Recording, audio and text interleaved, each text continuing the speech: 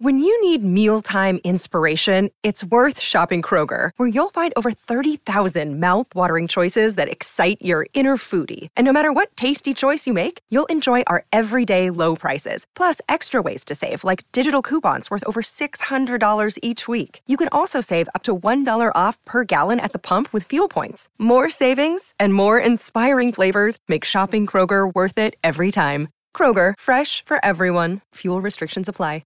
Mother's Day is around the corner. Find the perfect gift for the mom in your life with a stunning piece of jewelry from Blue Nile. From timeless pearls to dazzling gemstones, Blue Nile has something she'll adore. Need it fast? Most items can ship overnight. Plus, enjoy guaranteed free shipping and returns. Don't miss our special Mother's Day deals. Save big on the season's most beautiful trends. For a limited time, get up to 50% off by going to BlueNile.com.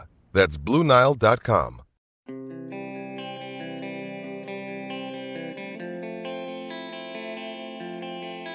Maybe it's because the rest of the setting is just so dull, so dreary. Or maybe it's just that Mike Matheson did something really, really neat. That's going to be one of the things I remember the most about this season. It was a missed shot attempt. Good morning to you. Good Monday morning. I'm Dejan Kovacevic of DK Pittsburgh Sports. This is Daily Shot of Penguins. It comes your way bright and early every weekday if you're into football and or baseball. I also offer up daily shots of Steelers and Pirates where you found this. Penguins 4, Devils 2 here in Newark. I'm glad I came, to be honest with you. This was not one of my scheduled trips when we break these down with the staff at DK Pittsburgh Sports. I wanted to come here because I thought there was a chance that Sidney Crosby would get his 500th goal. He had opportunities for official shots on goal. One of them, a beautiful backhander that would have just been perfect. So Sid, authoritative backhander. But John Gillies, New Jersey's goaltender, was equal to it. And that was that. Brian Rust with a nice power play deflection. Brian Boyle with the winner after the fourth line was dominant. Tristan Jarry was good again. But I want to talk about number 5. Mike Matheson is kind of becoming, at least for my amusement purposes, something of an Alexei Kovalev. And those of you who are around for Kovalev's tenure in Pittsburgh will recall that there's something special about a player who can just physically do things that other players can't. It can be speed, it can be strength, it can be size in some cases, where a player just skates around and just knocks people over and you go, wow, that's awesome, because that player is physically doing something that others can't. Matheson, to look at him, to watch him walk into the press room at the Prudential Center here after the game, you wouldn't know him from the equipment guy. You wouldn't think this is any sort of premier athletic specimen, and I'm not knocking him, okay? He can do things out there that others can't. He pulls away with his skating in an almost unnatural way. I jokingly refer to him occasionally as the human breakout because he doesn't need to make a pass. He'll just take off. And someone starts chasing him and he takes off a little bit more. He fires rocket passes when he does do breakouts. He fires passes off the end boards. Did that twice here yesterday. Purposefully. He's missing on purpose. And I don't need to remind anyone about the time that he missed on purpose against the Islanders, only to go and collect the puck himself and set up a Teddy Bluger goal. But this wasn't about any of that. And this wasn't even about the goal that he scored, which was a howitzer. Just let the thing fly. Gillies never had a prayer at this thing. In and out before Gillies could react from center point. Just let it fly. What Mike Sullivan described afterward as a half slap shot that he has. It's just deadly. Now, what I want to talk about came halfway through the third period when he was in a similar spot other side of the rink, obviously. He had just gotten a pass from Sid, again at center point, maybe a little more to the left side. And instead of doing the half slap, he just flicked it like old school wrist shot. Like, yeah, I'm going to throw some more names at you that are going to date me here. Oh, but they'll date you too if you know them, so beware. Peter Nedved had a wrist shot that was so strong he could score with it from anywhere in the attacking zone, and it wasn't a crime committed by the goaltender. Kovalev, of course, could do this too, because Kovalev could do anything since he was the sun, the moon, and the stars. But this wrist shot, this is something that's not seen in hockey anymore. This portion of Daily Shot of Penguins is brought to you by the good people at the Greater Pittsburgh Community Food Bank, where they're committed to providing food for all of our neighbors in need across Western Pennsylvania. They, in turn, need your help. Find out how $1 can be turned into 5 full meals for those in need. Visit pittsburghfoodbank.org. This wrist shot was not successful. That's important to note. Matheson told me after the game that he saw a little bit of corner over Gillies' blocker side. But he knew that going from that distance, he'd have to really lay into it. And he knew he'd have to be precise. And that's the beauty of the wrist shot. Anyone who's ever played hockey at any level will attest that it's a more accurate shot than any other kind of shot you can take. So he wanted the best of both worlds. He wanted to really run up the velocity, but also have it be accurate. And he missed. Went high. And it made a bang off that back glass that you could tell got a rise out of this otherwise non-existent crowd. They announced it as 11,000. It couldn't have been half of that in there. And the half that were there were dead to the world. But when this happened, and I checked this later to make sure I hadn't lost my mind, on the TV audio, which I was able to find online, you could hear the crowd go, oh, and this is for a player from the other team missing the net. But he did it in a way that, as it happened, you knew you'd seen something that was a little special, something that's not the norm. I asked Mike Sullivan after the game, just informally, about that, and his eyebrows just went up like, I don't even know. Like, I don't know what that is. But this was Sullivan in the formal setting, describing what he's seen from Matheson this year in general, but also in this context. I think Mike's done a really good job just trying to understand what our expectations are of him. I think Todd Reardon has done a good job with Mike in trying to help define what those expectations are. And Mike is a very effective player for us. He has such dominant physical attributes. He's a great skater. He's a good puck handler. He might have one of the hardest wrist shots in the league, or those half slappers from the blue line. I mean, they're just missiles. And the goal tonight was an example of it. And I just think he's done a good job in just taking what the game gives him. And when he plays that way and he doesn't chase the game, so to speak, I think that's when he's at his best. And he's been really effective for us. He defends hard. He defends with his mobility and his stick, but he's also big and strong. And he can help us in front of our net, for example, with box outs and tying up sticks and just being hard in front of our net. So I think Mike has done a great job just trying to understand how he has to play within the confines of our team dynamic, and I think Todd has done a good job with him, just trying to help define those expectations and define those parameters for Mike, and I think he's played extremely well for us. I really do. See, that's a fair way to word it.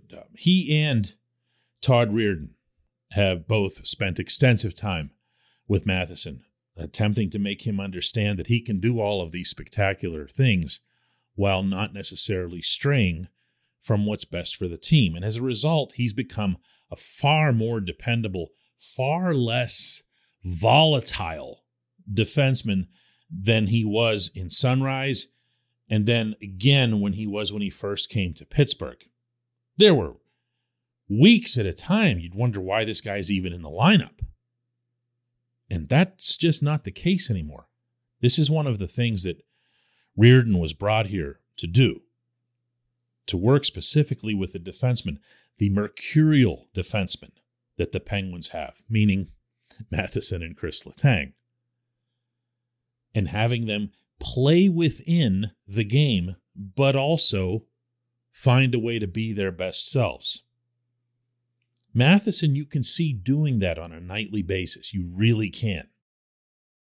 This was Matheson afterward about the kind of season that he's having, meaning just him individually. So much of it is confidence, right? And when you don't feel like things are going well, it can be easy for doubt to creep into your game, and when that happens, it's tough to execute and be sharp throughout the game. So I think that's really been the name of the game is staying confident and not trying to do too much with the puck has been bringing me some success. This is a big deal. This is not an oh by the way storyline. I don't know how many people would realize this, but when you get into advanced analytics, the defense pairing of Matheson and Chad Ruhwedel, remember that Ruhwedel has been a number 7 defenseman his entire career until this year, has been one of the 3 best in the National Hockey League. I know it sounds nuts, right? Like you barely think of them as one of the 3 best on the Pittsburgh roster, but one of the 3 best. Now, there's all kinds of asterisks that you attach to that because they don't get stuck in the tougher roles. All of the hard assignments go to Letang and Brian Dumoulin. The hope that was put into the season was all invested, not all invested, but largely invested by Ron Hextall with his challenge that he had to the second pairing of John Marino and Marcus Pettersson. Pettersson, of course, has been really good. Marino's kind of, he's getting better. But it's this third defense pairing that's been the what? And a big, big, big reason for that is that Matheson's been able to rein in some of the strange stuff he was doing while also doing wacky stuff in a good way, like this. When we come back, just one question.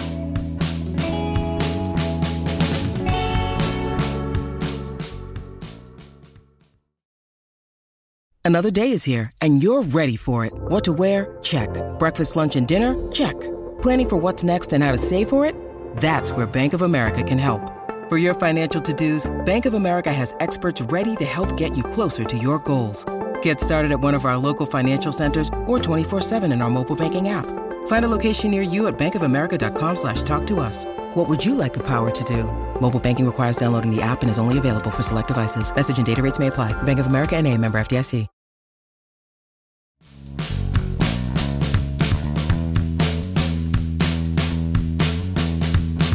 Welcome back. It's time for Just One Question that's brought to you always on this program by Fubo TV. The monthly cost of cable is over $200. Fubo TV is $65 a month to watch all the same channels, including AT&T Sportsnet Pittsburgh. And right now, Fubo TV is offering our listeners of this show a 7-day free trial and 15% off your first month.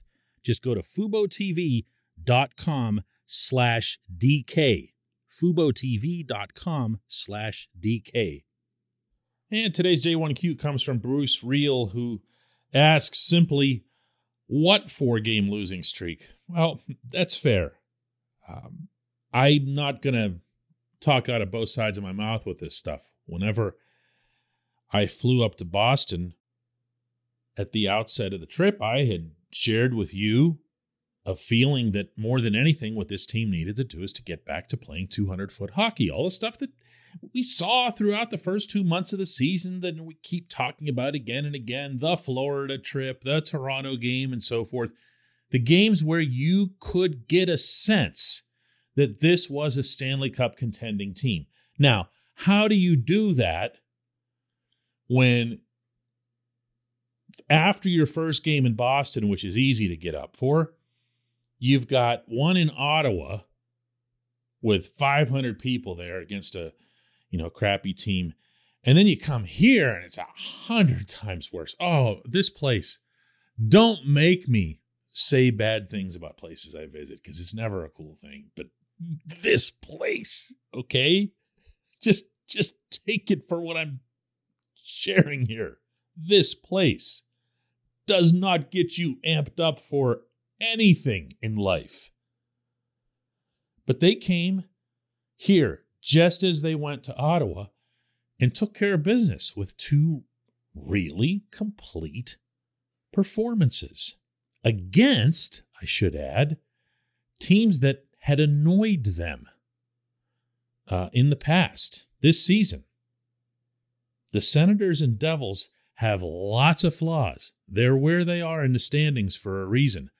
But they also have, both of them, young, fast, effective transition teams. It's something I talked to Sullivan about here yesterday before the game. So I'd felt all along, even in Boston, because I'd brought it up there too, that Ottawa and New Jersey were going to provide tests of their own kind for what was going wrong with this team. Not in the 4-game losing streak, but really over the past 6 weeks or so, where the Penguins were still winning and they were still getting the results, but they weren't doing it right. They weren't doing it in a way that you would look at them and say, oh yeah, this will definitely work in the playoffs. So that's the part that they've gotten right, Bruce. That's the thing. It's not the results. It's not the losing streak. It's not the winning streak. It's about how they're doing it and how they can carry it into game 1 of the playoffs as the default. Think of it that way. Lots of teams, when they go into the playoffs, make a conscious decision. We're going to become this kind of team now because it's playoff time.